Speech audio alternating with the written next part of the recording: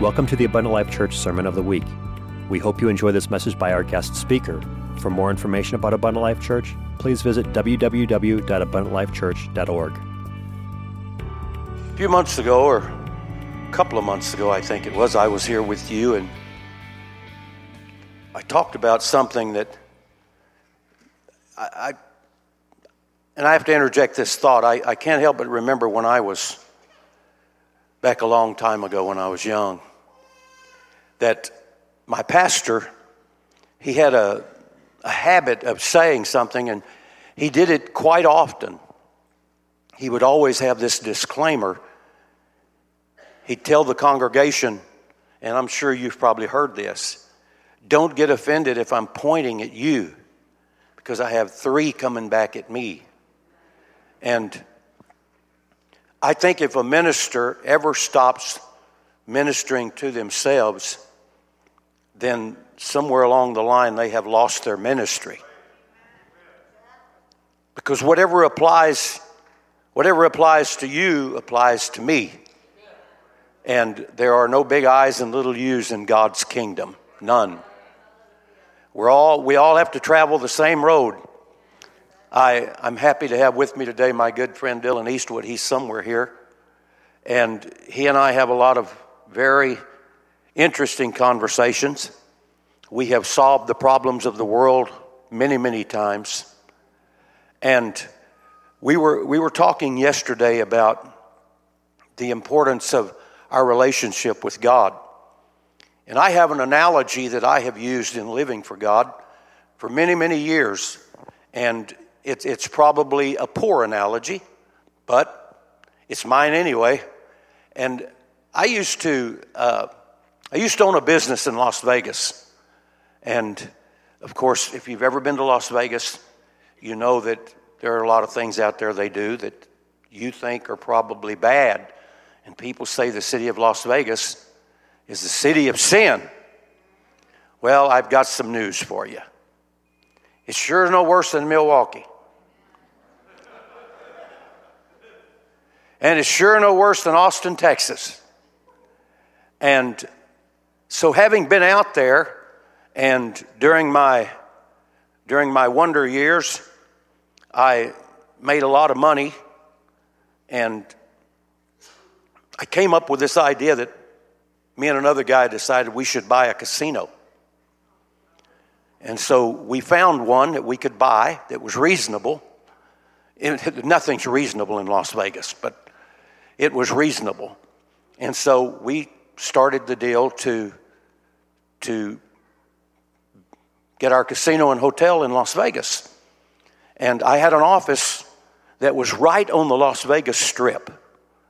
And I mean, right on the Strip, that's where my office was. So I had access to everything. And since a lot of my clients were people that were in the hotel and gambling industry, I did a lot of business with all of those people. In order to own a Las Vegas hotel and casino, you have to actually take classes, no matter who you are, and you have to learn the gambling industry. You have to understand what gambling is, and you have to learn the odds and what the odds are on different games. And so it is a lot entailed in that. And I was much involved in the playing of cards, and so I used to play poker a lot. And I played with the best poker players in the world. Isn't that something, from a poker player to a preacher? And I gambled. I mean, you can't hardly do those things in Las Vegas, not gamble. And so after all of that's in the past, I still look back a lot, and I realize that everything that the people do in Las Vegas, we're doing here. Now, forget the cards and the dice, and if you know what they call a dice table, it's got another name, which I prefer not to use. But in all of the gambling in Las Vegas, it's all rigged. You probably never thought of that, did you? It's all rigged, except two games that are not rigged. You can't rig them. You can't rig the dice table, and you cannot rig the blackjack table. Now, I don't want all you people to sit back there as if, what's he talking about? Please.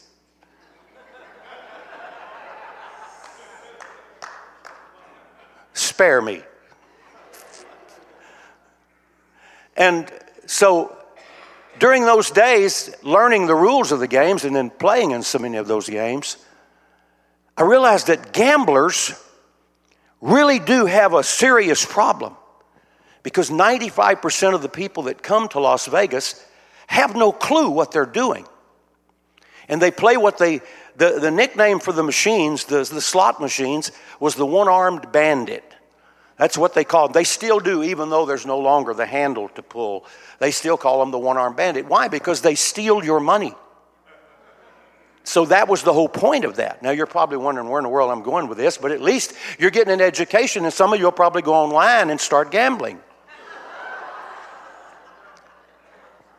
So I started using this, Brother Kiley. I thought I'll take this knowledge that I had from that life. I mean, normally for whatever life we came from, we try to filter some of that over and see if it has any value. It took me a long time to realize that getting stuff out of Las Vegas wasn't real valuable in the pulpit.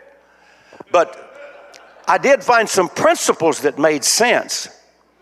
And so I started to talk about those things of how we say, stay away from Las Vegas because it's full of gamblers.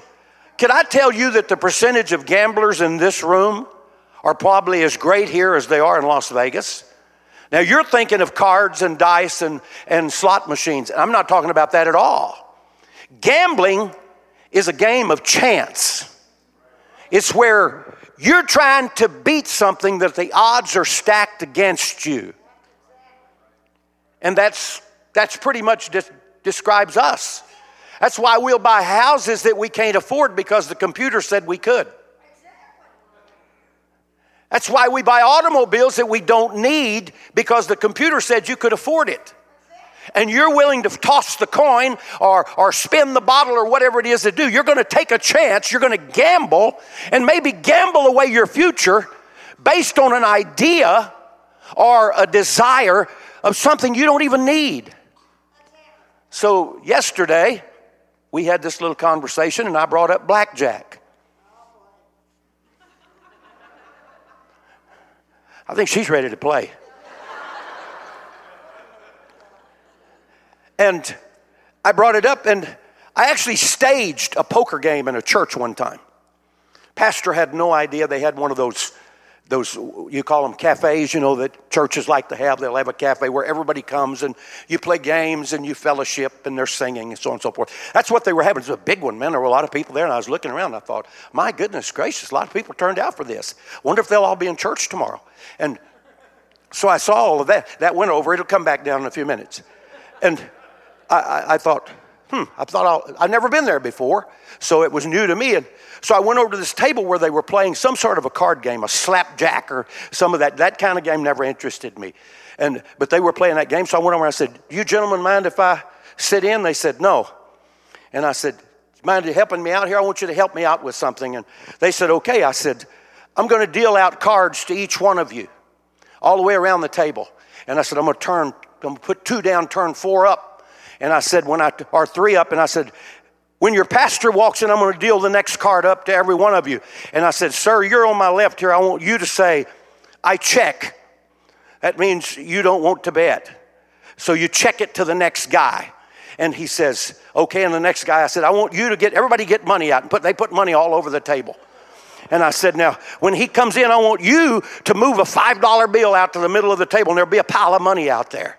And I said, "And you say, I'll bet." And then the next guy set them up to raise. I had it lined out. So we're sitting there and we got money. And of course, people around the building have no idea what we're doing over there. They're watching to see what's going on. We got money. There's money involved there. That always attracts preachers and Christians' eye when you see money. And so they saw that. So sure enough, the pastor come walking in. And when he walked in, I said, "Okay, now." So we started, and he walked over and he's smiling from ear to ear. He's happy to be there. Had his hand in his pocket. And as he watched, his smile began to dissipate. And I noticed 2 or 3 times he formed words that would not come out. And he was talking to the people, and then this guy said, "Well, I'll bet, I'll raise your bet by 5. And he puts this money, and this pastor finally, he said, stop, what are you doing here? I said, wait, I said, since I've been here, all you've talked about is building a new building. I'm having a fundraiser. I thought he was going to cry. And so we told him what we were doing. It was a joke. That's what gambling is. It's a game of chance. Cards that you've never looked at. You're willing to place your money out there and say, hey, I'll bet that next card is going to be the one I need. Chances are it's not going to be the card you need. It's not. Same way with the dice. People, they've got the dice in their hand and they're rolling the dice. And you got a line of people over here that's betting that he's going to roll the number they want. And this group over here is betting he's going to roll the number they want. Everybody's betting on a mystical number that chances are it's not going to come to the bulk of them. That's what gamblers are. In Asia and in the Middle East, they gamble with guns. It's called Russian roulette. They actually do that. And they're betting that one shell that's in that chamber of 6 is not in the chamber that he's fixing to pull or snap the gun on. Of course, when you lose, you never get to play again. Your career is over. That's what gamblers do. And most of you would say, that's distasteful. I would never do that. No, you wouldn't gamble away your hard-earned money. You have better sense than that. You would never take a chance on jeopardizing your career or jeopardizing your financial status as it is right now. But you will come to a church that preaches the truth of God's word, that tells you about the new birth and the power of the future and how that you can see miracles and signs and wonders, and you will gamble that it's not necessary for you to make a decision for Jesus Christ on that day. You're betting that another day is going to come and that you can have the opportunity again, and chances are you will, but the chance always exists that you won't. So do the biggest gamblers really live in Las Vegas? Or are they sitting on pews all over America today, gambling, betting with the most prized possession that they have? Do you know how many ranches used to get lost back in the old, if you read Western history? Do you know how many ranches were won in poker games? That a guy was so convinced that the hand he was holding was so good that nobody else at the table could beat him, and he would bet the deed to his ranch on a poker hand. What an idiot. I used to be an idiot. And I probably still am to some degree, but I'm not as bad an idiot as I was. Number one, I don't have no ranches left. And so you understand the principle. So our conversation led to blackjack yesterday. And I said, when you're playing blackjack, I mean, it's not as simple a game as you might think. But different than other card games, I told Brother Eastwood, I said, you're not playing against anybody at this table. All of the other players, it doesn't matter what they have. What matters is what you have. And the only one that you're playing with that you have to compete with is the dealer. He's in control of the game. I told you this was probably a bad analogy, but you're welcome to use it. I don't mind sharing it. That's the way it is in living for God. I don't care what so-and-so did to you. Well, if Brother Cardle had been nicer to me, or if he'd have said this or said that, then it would have been, well, I visited that church, but you know, they're not very friendly. They didn't speak to me at the door. So all of those things don't matter. Because when you stand before God on the final day of time for you, and you say, well, if so-and-so, if Kylie, if this one, or if that doesn't matter because they're not in your game. Your game consists of two players, you and God. And the only one that you have to talk to or answer to is God. There is nobody else that can make your decisions for you. Nobody can make you be lost. Nobody can make you be saved. Only you have the power to do that. Only you. You have to make the decision whether you're going to be saved or lost. It's not the fault of the church. It's not the fault of anybody. People may do bad things to you, but you get to have the final decision. You're the one. Every one of you. Divorces are not somebody's fault. You have to pull the trigger. You have to make the decision. Living for God is no different. If you want the blessings of God, you have to make the decision to go after the blessings of God. If you ever learn how to isolate yourself from everybody else when it comes to God and say, God, my relationship is with you. Nobody can pluck me out of your hand. Jesus said nobody can pluck you out of the hand of God. When you get into the hand of God, you are safe there. The only way you can leave the hand of God is to make a conscious decision to walk out. Well, how do you walk out? Same way you walked in. It's that simple. So I think the first thing we have to do is eliminate all of these other situations. Here we are today, Abundant Life. It's August 14th. It's a great day. It's Jacob's birthday. My boy from Texas. It's Jacob's birthday. How old are you, Jacob? 26. I knew that. It's also a good day. Today, 51 years ago, today I got married. 51 years ago, August 14th. So it's a great day. But the greatest thing about today is that it's different from any other day in your life. Because today is a unique day. This is the day that the Lord has made. And he said, this is how you should feel about it. I will rejoice and be glad in it. Notice that it's an I. That is a personal pronoun. That I will rejoice. Nobody else. I'm not worried about anybody else. This is between me and God. Every morning when I get up out of the bed, it's a day that I start with me and God. Nobody else. Nobody can make me leave. Nobody can make me go. Nobody can tell me yes. Nobody can tell me no. It's between me and God. I have to decide today if this is a good day or a bad day. I have to decide today if I'm going to serve God or not serve God. I'm going to tell the truth or tell a lie. I get to pull the trigger on everything. And nobody can take the responsibility away from me. Nor can I blame anybody.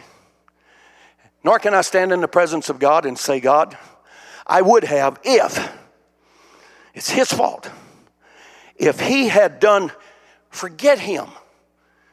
He's not part of the equation.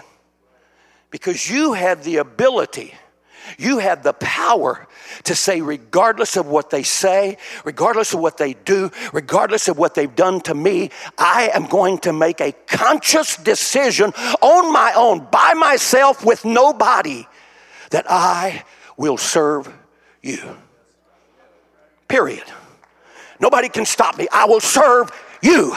And I'm going to do it regardless of what happens. If it's a sunny day or a rainy day. If it's 80 degrees outside or 30 below. I have made my mind up. My heart is fixed. I am going to serve you. If you come to God with any other idea in mind, it will not work for you. There is only one way you can come to God, and that's in a package marked 100%. Anything outside of that is unacceptable. Isn't that awful? It's unacceptable. So how do I make such a decision? How do I know where to go or what to do? How do I know where the right place for me to be is? And how do I even know if this is the right church? There are a lot of people got signs just as nice as yours, and some have nicer. And there are churches probably within 5 minutes of here where the pastor looks a lot better than you do.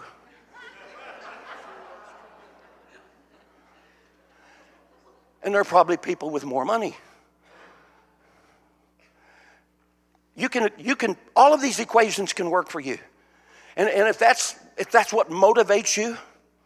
I was preaching in a church one morning and I did something very odd. I told a young woman in the church, I walked back and got her by the hand and I said, there are some people in here. They need something special from God. Something very special. It may be healing. Or it could be some other sort of a miracle in their life. I said, I want you to help me today. And she was very innocent, and she said, me? I said, yes. I said, I want you to come help me. I took her by the hand. And I said, come on now. I said, Now there's somebody right up in here that, now you may think this is a little crazy. I said, right up in here, you pick them out because they need something from God. So she goes to this man and she said, him? And he was sitting like on the second row. And I said, sir, do you mind if I pray for you? He said, no, I've never seen him before in my life. He said, no, sir, not at all. I actually anointed him with oil and I prayed for him. Unbeknownst to me, he was wearing some kind of a device underneath his coat that was to monitor pain and to keep pain away, whatever. And I didn't know that. But the moment we prayed for him, the pain left. He took the device off and threw it down on the seat. She started crying. My girl did. I said, come on, there's another one. And we walked across the church, maybe way to the other side, and she's trembling now, and her lips are stammering, and she points, and the tears are running down her face, and there's a couple sitting there with 2 children. She pointed, she said, them? And I said, okay, and I walked over to them, and I said, hi, ma'am, what is your name? And she said, my name is so-and-so. She started to cry. I said, well, is this your church? She said, I've never been here before in my life. She said, in fact, my husband and I got up this morning, and while she was speaking, he got up and started toward the altar and fell down at the altar and wept like a baby and started praying, and the Spirit of God began to fall. And her wife looked at me and she said, we woke up this morning and said, we need to be in a church. Our children are going to grow up without God, but we don't know where to go. So we decided we'd patrol the neighborhood and see if we could find a church. And when we drove by this one, something spoke to us and said, pull in there. This is the place you need to be. Ladies and gentlemen, can I tell you, you didn't arrive here by accident today. The great Spirit of God moved upon you. You didn't get up and say, well, I wasn't going to go, but I'm going to go today. You got up because the Spirit of the Lord initiated contact with you, and God decided that you needed to be in the house of God. God decided before you went to bed last night that you needed the love of God in your heart. And that's why you're here. You're not here on happenstance. You're here by design. Whew. I'll tell you what's wrong with the churches in America. We have lost sight of the new birth. The new birth, as it's called. And the reason it's called the new birth is that when Jesus introduced it, he told people, started with Nicodemus. In the 3rd chapter of the writings of John, it started with a man by the name of Nicodemus. Why would you name your child Nicodemus? I guess you call him Nick for short. And Nicodemus, he initiates this conversation with Jesus about how can I get saved? How can I do the right thing in my life? Just like some of you right now are pondering questions about what should I do, and what about tomorrow, and what about next year. Then you look at the political climate, and it's frightening. It's frightening. Us older ones that have grandkids and great-grandkids, we're terrified at what's happening. Don't kid yourself. We're terrified at what's happening. Because not for ourselves, we're old. Who cares? But because we look at the little children we love, the little darlings, and we're thinking, God, what is their future? What future do they have in this climate? They have none, because God is quickly being crucified again and again and again, and the move is on to push him completely out of man's eyes. Get him out of the church. And we heard this yesterday, and you've heard it before. It was long before this. All these things that are before Congress now, to do away with tax exemptions, to do away with the freedom of speech, to do away with the rights of a church to have a service. It wants to silence the church. Do you think that all the things that are happening in America were designed to pick out certain groups that they don't like? No. It was all designed to work its way to the core value. Hey, you got to start at the root, don't you? Paul said the root of the problems of the world is the love of money. So if that's the root of the problems of the world, I will ask you, what is the root of the goodness of the world? See, you got to destroy the root. So what is the root of the goodness? What would you think the root of the goodness of the world is? Would you agree that it's God? That's the root. So if you want to destroy the goodness that's in the world, whatever's left, and it's not much, if you want to destroy it, you got to get God out of the picture. You got to get him out of this. You got to get him out of people's lives. You got to get them disconnected, unplug them. And that's what's really trying to take place, is they want to unplug every human being they can from their relationship with God. And when we get unplugged from God, then the good thing leaves, and there's only two powers that be, good and evil. And when we leave the good, we go to the evil. That's like light and darkness. There's no such thing as darkness. It's simply an absence of light. There's no such thing as cold. It's an absence of heat. Evil is the absence of good. And when evil abounds, evil abounds. He said in the last days, there would be a surgence of evil that would sweep across our planet. People would become haughty and high-minded and heady. They don't have no sense of feeling for other people. He said the love of many will wax cold. That meant grow cold. The love of many would grow cold. Have you noticed that lately? Have you noticed how mean people are? Dear God, when I was a kid, it was unheard of that somebody would just drive through the streets of Milwaukee and kill 5 people. Exactly. But look at us now. We're arguing on whether we should kill the baby at 9 months pregnancy or just let it be born and see if we like it. And if we don't like it, we kill it then. That's our America. That's what our children are going to grow up in. Is that what we want? Jesus had an alternative. And in the world of Nicodemus, even his world was nothing like ours is now. But Nicodemus recognized that something was wrong. And he wanted to know how to change. And so Jesus said, change is simple. Here's all you do. You got to be born again. Oh, yeah, that's real simple. Nicodemus is thinking, so how do I go back? Now, this is a trip I don't want to try to make. Don't even try to make it in your mind. How do you go back to the womb and get born again? Say, hey, Mom, first one didn't take. I didn't get what I want. We're back to this gambling thing now. Let's do this again. I'm not happy with this. That's what Jesus made it sound like. But fortunately, the conversation didn't end there. He says, you've got to be born again, Nicodemus. And at the very beginning, he tells him, now listen please to this. I preach this, he's preached this, but somehow we rarely touch on this, what happens in that sequence of events. He says, you got to be born again. He said, except a man be born again, he cannot see the kingdom of God. Can't see it. That's what Jesus said. 2 verses later, he repeats himself, but changes something. He says, except a man be born again. I'm telling you of a truth. Except a man be born again, he cannot enter the kingdom of God. First you couldn't see it, but now you can't even enter. See there? I say to you, you can't even enter the kingdom of God. Well, entering the kingdom of God, what is the kingdom of God? Let's determine what we're about to enter into here. What is it that I can't see if I'm not born again?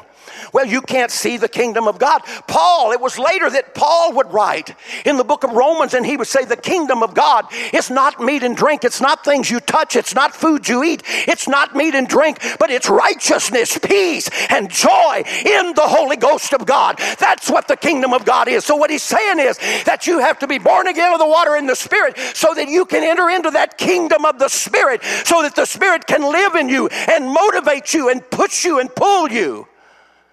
And the only way you can do it is through that new birth. No other way to get it. Contrary to what folks may tell you, you can't get the Holy Spirit any other way. You're not born with it. And then there's some say, oh, well, the moment that I just look up to heaven and say, I like you, Jesus, boom, you got it now. And then you leave and go do what you was doing before you came. That's why that's a foul ball. It doesn't work that way. There's a dramatic change that takes place. Now, how could I prove that to you today? And I'm going to hurry. You're going to get out early today, if you want to get out early. And how do I prove that is true? Well, Jesus goes to Peter one day, and he says to Peter, he says, Peter, Satan has desired to sift you as wheat. He said, but I've prayed for you, that your faith won't fail. And then he makes this astounding statement. I mean, here's Peter. This is the guy that walked on water. Anybody here ever done that? No? This is the guy that went out and raised the dead and healed the sick. This is the guy that goes fishing. Boy, I would love to go fishing with Peter. Oh, son. As much as I like catfish, God knows if I could catch one that had gold coins in his mouth, I'll bait my hook for that joker every day. He caught a fish that had money in his mouth. So he's done all of these things and all of these accomplishments. And Jesus says to Peter, he says, after, now he's already made his mind up to follow Jesus. Just like some of you in here have. Well, I'm going to follow Jesus. But see, following Jesus is not enough. You can go to South North Milwaukee and follow a prostitute, but that don't mean you got no relationship with her. I'm crude, man, ain't I? And so he says, after you're converted, then you strengthen your brothers.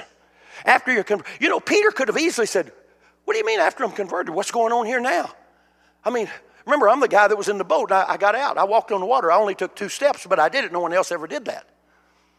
Remember me? No. There's a conversion that is yet to come that has to take place. That conversion did not take place until the 2nd chapter of Acts. It was in the 2nd chapter of Acts that after an event had taken place in the upper room, because all of them were instructed to go to Jerusalem, all of the disciples, not the whole world, the disciples. When Jesus went out and met with the 11, he said, all right, now go to Jerusalem and wait there till you receive this power from on high. He didn't give them no time frame, nothing, just said go and wait. And so they went and they waited. It started out with 500, and it's always important to tell you this. It started out with 500 people in the group.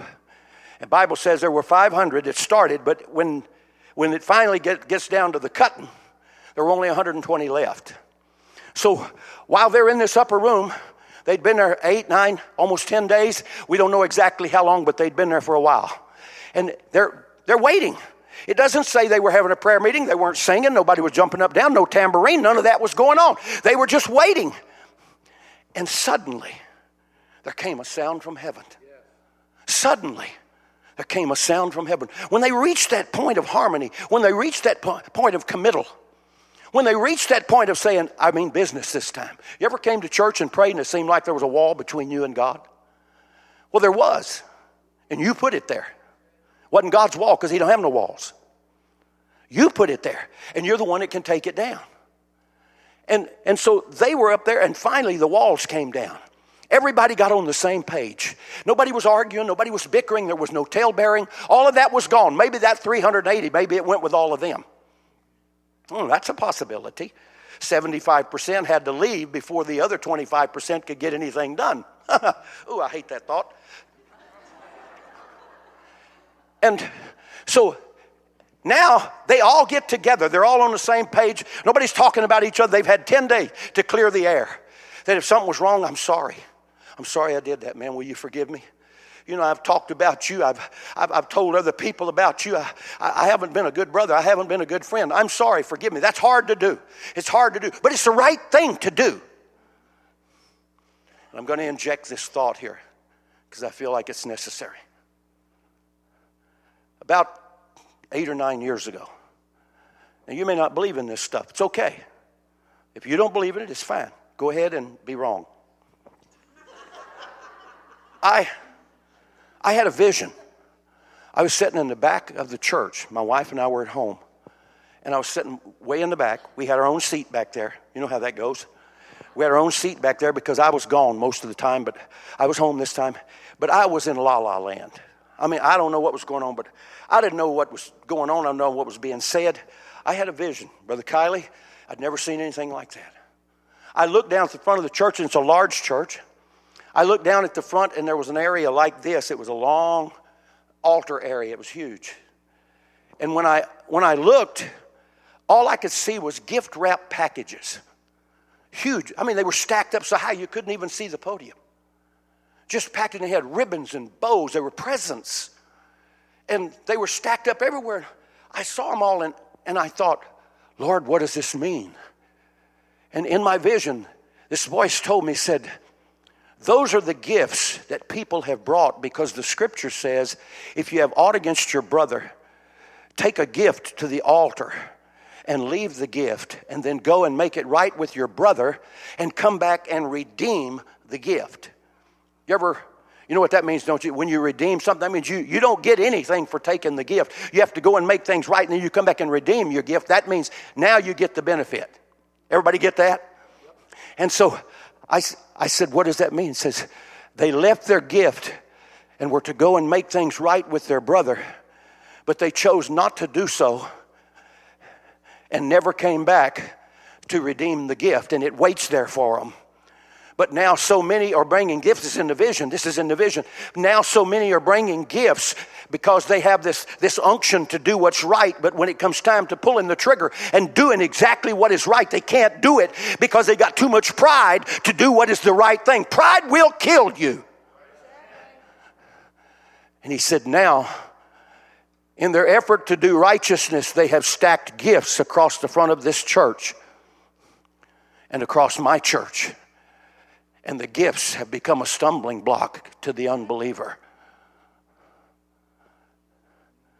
All because of our refusal to do what is right. And so in this upper room, they got rid of all of that stuff. And there was no stuff standing, but they weren't mad at nobody. There were no bad relationships. They got rid of all of that. And suddenly, the moment they reached that point of commitment, the moment they reached that point to where God could look at them and say, they mean business. They are sincere. They really want to do the right thing. At that moment, suddenly, there came a sound from heaven like as of a rushing mighty wind, and it filled all the house where they were sitting. And there appeared unto them cloven tongues like as of a fire, and it sat upon each of them. And they all began to speak with other tongues as the Spirit of God gave them the utterance. The fulfillment of the new birth.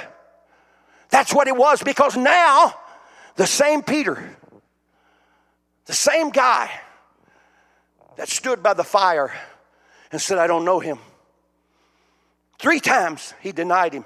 The last time they wouldn't believe him. He said it once, he said it twice, they didn't believe him. So the 3rd time he started cussing. He thought, well, if they hear me cuss, they know I'm not associated with him. Next time you decide to cuss, remember that. Woo. And he started cussing. When he started cussing, they left him alone. They believed he really wasn't one of them. And then he went out and wept in the night. He wept bitterly. Can I tell you the only difference in Peter's repentance and the only difference in him and poor old, we give old Judas a bad rap sometime. He didn't do anything any worse than what Peter did. So what was the difference in the 2 men? Well, one man, instead of repenting, just took the money back, got that gift to the altar, and then he went out and hanged himself. But Peter didn't. Peter went out and wept and begged forgiveness. And now he's in that upper room, and that presence of God, that new birth, has filled him now. And the brand new guy, the guy that Jesus said, after you're converted. So the same people that crucified Jesus are in the audience. The same people that said, hey, you're one of them, they're in the audience. The same people that threatened him, they're in the audience. But Peter, something's happened to Peter. And he walks outside to that massive crowd of 85,000 people. And he says, this same Jesus whom you crucified is now both Lord and Christ. And I got a message for you. And he preached unto them Jesus. And he preached it with such fervor and such excitement and such anointing that when he finished, the crowd began to chant and scream. And they weren't screaming what they screamed at Jesus when he was on the cross or when he was going there. They weren't screaming crucify. They were screaming, what do we do? What must we do to experience this new birth? How can I get where Peter got? How can I have that kind of a revelation? How can I have that kind of an experience? I want to do exactly what Peter did. I want to get the same thing he got. I want my conversion to be just like his. Did you know that he was an apostle? He represented the other apostles. And the scripture does not say after the day of Pentecost that you should continue in the doctrine of the Lord. It says you should continue in the doctrine of the apostles. Why? These guys experienced it. These guys were left a gift. These guys made what happened. Peter steps up and he says, repent and be baptized, every one of you, in the name of Jesus Christ for the remission of sins, and you shall receive the gift of the Holy Ghost. For the promise is to you, to your children, to all that are far off, even as many as the Lord our God shall call. It is the only message that was preached at Pentecost. The day of Pentecost was the birth of the New Testament church. It was the beginning message. It's the end time message. The message has not changed. There are not a lot of doors that lead to heaven. There's only one door that you can get to Jesus Christ. There may be a lot of roads going to Chicago, but there's only one road that's going to heaven. And you're not going to Chicago. You're going to heaven. If you want to go, you got to travel on God's road. You got to go God's direction. You got to take God's vehicle of conveyance. That's the new birth. If you want that to be part of your life, and it never has been, man, at 11:30, it's a golden opportunity. But I said at the beginning, I talked about rebirth of a new birth. That's our problem. What about the rebirth of the new birth? I think that's important because we've made the new birth cheap. Now people think, well, the new birth, I just get it anyway. I can do anything, live any way I want to. Don't have to do nothing to get it. After I get it, there ain't nothing I can do to ever get lost again. That makes a lot of sense. So why would there be a rebirth of the new birth? I will tell you this. You can take it or leave it. Right now, there is a rebirth of the new birth. And that is that men like myself, we are telling people, you need to do a replay of what happened at Pentecost.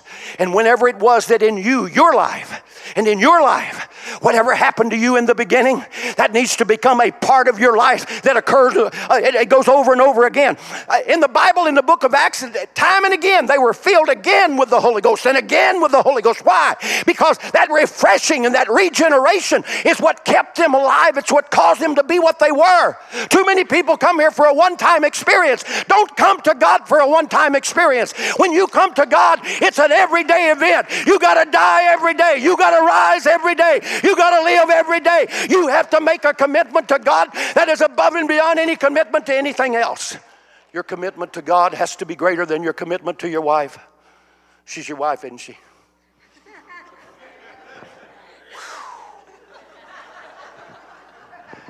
I knew that. It has to be greater than your commitment to your job. It has to be greater than your commitment to relationships. This has to be numero uno. Number one. Nothing else as important as this. This relationship decides where you work. This relationship decides where you live. This relationship decides on your relationships. It decides who your friends will be. It decides what kind of music you listen to. It decides on what you're going to watch on TV or a movie. It's involved in every facet of your life. And if that's not what you want, why not go somewhere else that don't think you have to have it? Because don't stay here because he thinks you need to do that. I know he does. If he didn't, I wouldn't be here. So today what is today? It's August 14th, Jacob's birthday. No. It's Sunday. No. Today is the day of salvation. And this is the day that the Lord has made. And every one of you get to do something here today. Every one of you, your name is written down on this day. Now you get the option to either respond to it or you go up and erase your name. So where would you like to be when you leave here today? Do you want to be safe in the hands of God? Or would you like to be like those guys in Vegas? One more day. I bet you that God don't come today. How much you want to bet? I bet that I'm not going to die today. I bet I'm not going to have a stroke. I bet I'm not going to have a heart attack. I bet you I'm not going to get cancer before they have church Wednesday night. That's what we're doing all over America. Or You can say, hey, it's not worth the gamble for me. I'm going to take the sure thing. So what is the sure thing? I'm going to walk down there and get what God is offering without question. And I'm going to say, Lord, I'm leaving today with my blessing. I'm leaving today knowing I'm going to make sure. I'm going to make my call and my election sure. And I'm not going to do it at a table of chance. I'm not waiting on the flip of a card. Had a guy tell me one day, he said, man, I love to eat Chinese food because I read them fortunes. He said, and that kind of helps me plan my next day. That's funny, isn't it? I didn't say you said it like that. See?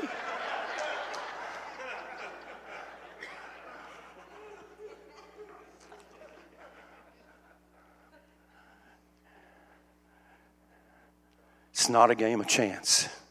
This is a game of purpose. There's only two people in it. You and him. You and him. He has no bearing. No, he can do the wrong thing. He can make you mad. You can want to claw his eyes out.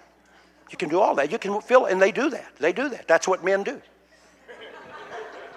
Except me. I don't do that. But you can't blame anything about your relationship on him. Now, you can say he caused a bad relationship between you and your mom, you and your brother, you and your sister, you and another friend. He can do that. But as far as your relationship with God, he has no power on your relationship with God. And when he tries to make you do things that you don't want to do, and you have to make this decision, I'm not doing that. Should you get mad at him? Are y'all married? No? Boyfriend, girlfriend? Or brother, sister? I mean, help me out here. Dear God, don't let me dig the hole any deeper. Are you thinking about marriage?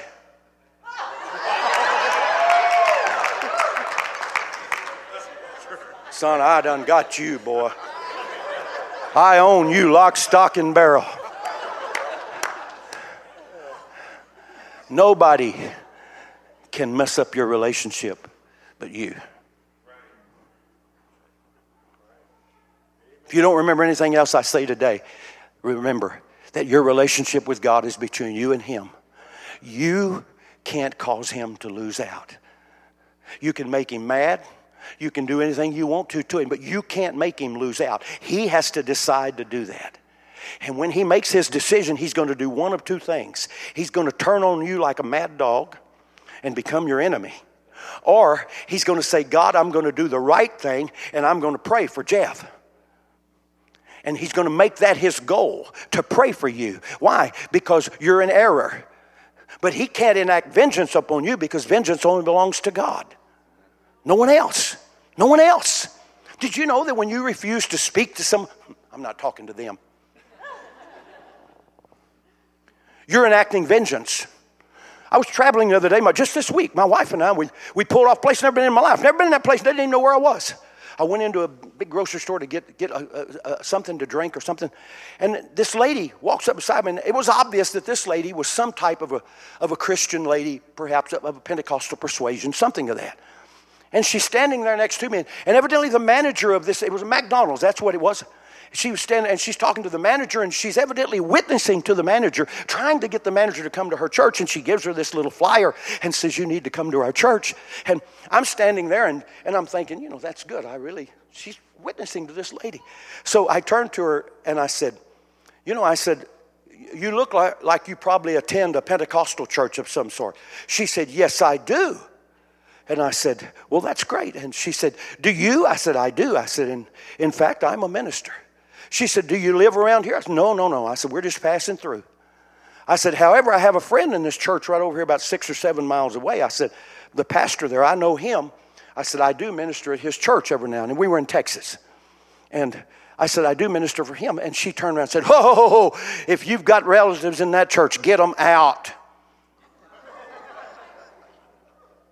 And I said, well, I don't have no relatives there, but why? She said, that's a terrible church. Now, she's witnessing to the manager of McDonald's. Now I'm thinking, please, someone ring me up and let me get away. Evidently, the devil's wife has got inside McDonald's, and I'm talking to her right now. Now, if you feel that way, and you think that you're really doing God a service, I don't care if you witness to half of Milwaukee. If you feel like that, your witness is worthless. Worthless. Worthless. If you want God to change you today, God's ready to change you. Well, I'm waiting for the music to start. What if we don't have no music? Well, I'm waiting till I feel something. Oh, you're not willing to take God at His word. Whew.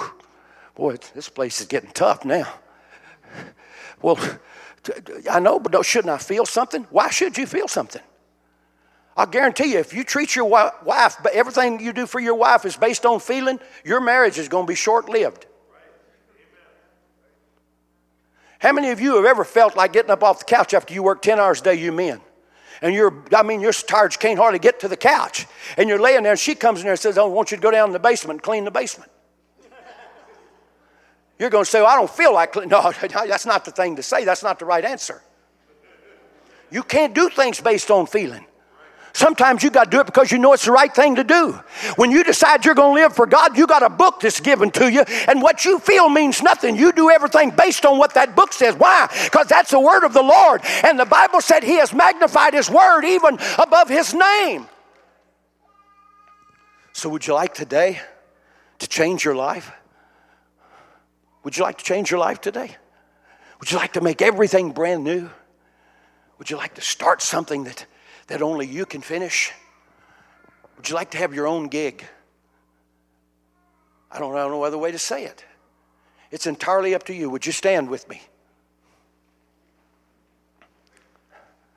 Perhaps there's something in your way. Perhaps there's something in your way and you're not sure really what it is. But usually, if there's something in our way, we put it there. You know, every relationship, everything about your life is determined by the 21st letter of the alphabet. You. It's determined by you.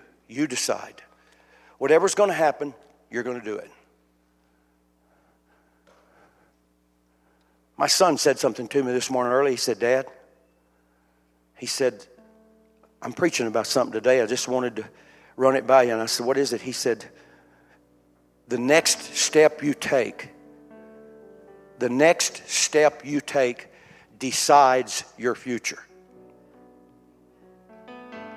Whew. That's pretty powerful, isn't it? But if you wait for feelings, you might wait too long. So I told you I did pretty good. Pretty good on time today. Did you notice? Who's clapping?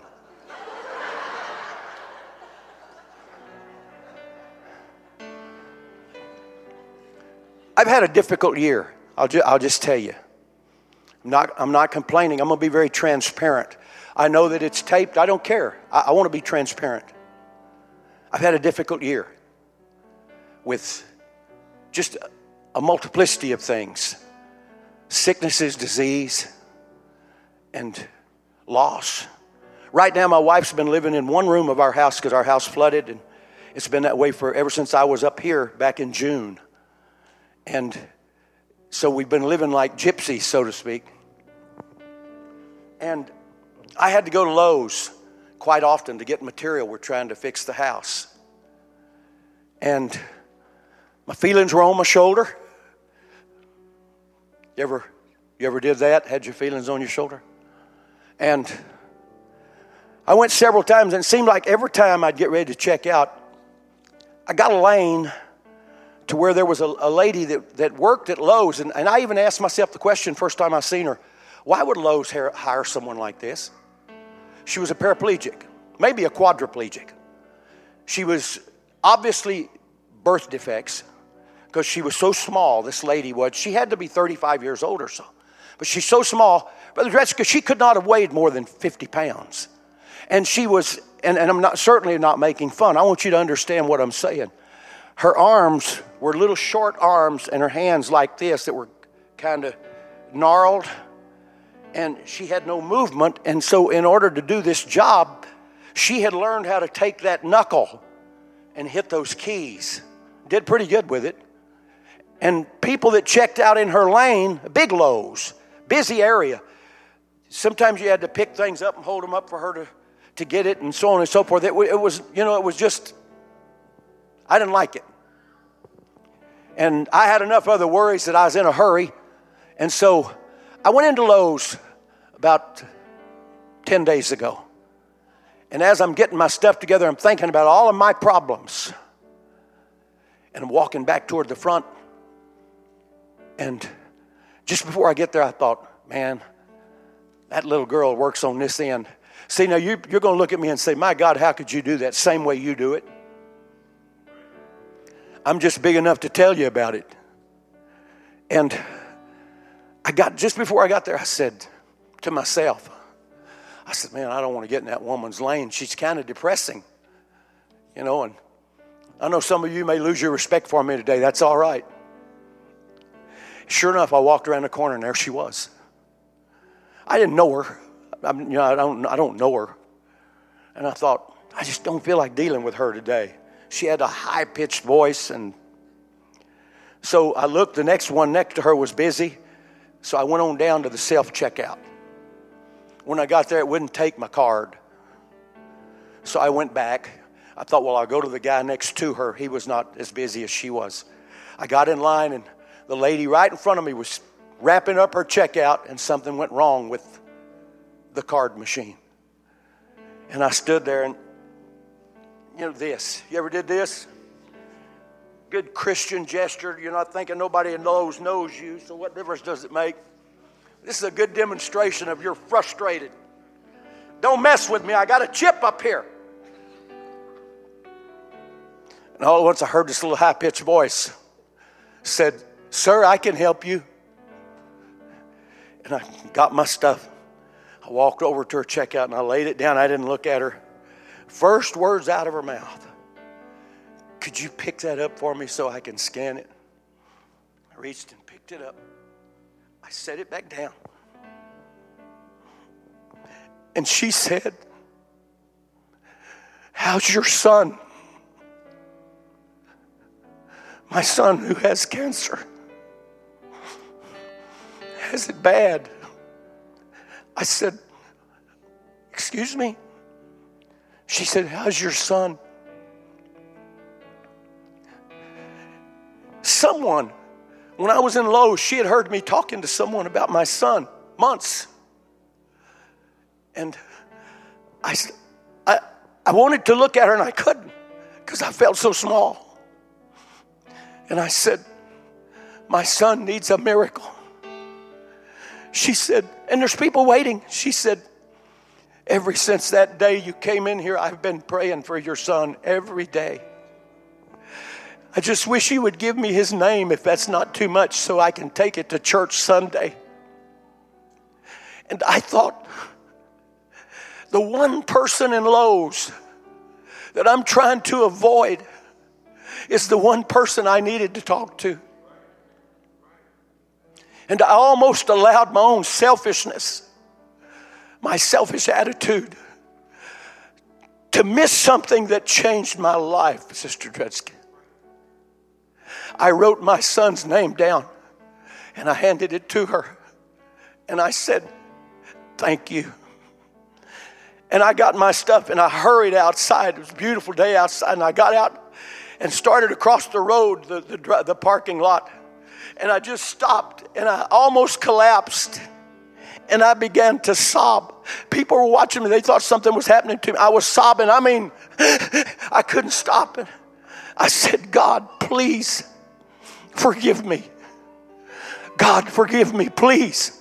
What have I done that I'm so caught up in everything else that I forget the whole purpose of who I am and what I am? Day before yesterday, I get an email, and I opened it, and it said, Dear sir, I took your son's name to church with me Sunday. And our church gathered around and prayed for your son. And I wanted to let you know that you are not alone. We are with you. And we are holding out that God will take care of everything. And she signed it, Sandy, your Lowe's cashier. Rest assured, ladies and gentlemen, that is my Lowe's cashier. For now on, that's my Lowe's cashier. I went to my son and I told him what happened. He said, Dad, I'm going down to Lowe's and I'm going to walk up in her cashier's lane and I'm going to say, Sandy, my name is Jerry East. I'm the man with cancer that you've been praying for. Folks, I said that to say this. Nothing should be so important to you that you can't stop right now and say, God, I don't have a dinner appointment. I don't have a work appointment. I don't have anything so important that I'm going to put you on the back burner. I learned a lesson. I'm going to get me out of the way because you is the problem. I want to get out of the way. I'll get out of the way so you can come and get things right if you'd like to. Anybody? You're your biggest problem. Transparency, it's a virtue. God, forgive me. Sometimes the very thing I need is the thing I run from. I just run and run and run and run and run.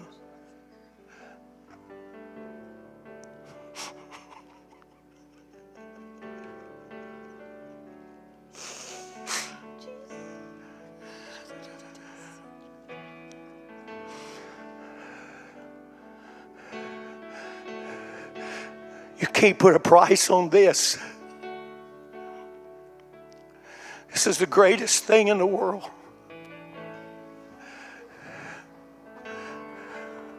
Stop gambling.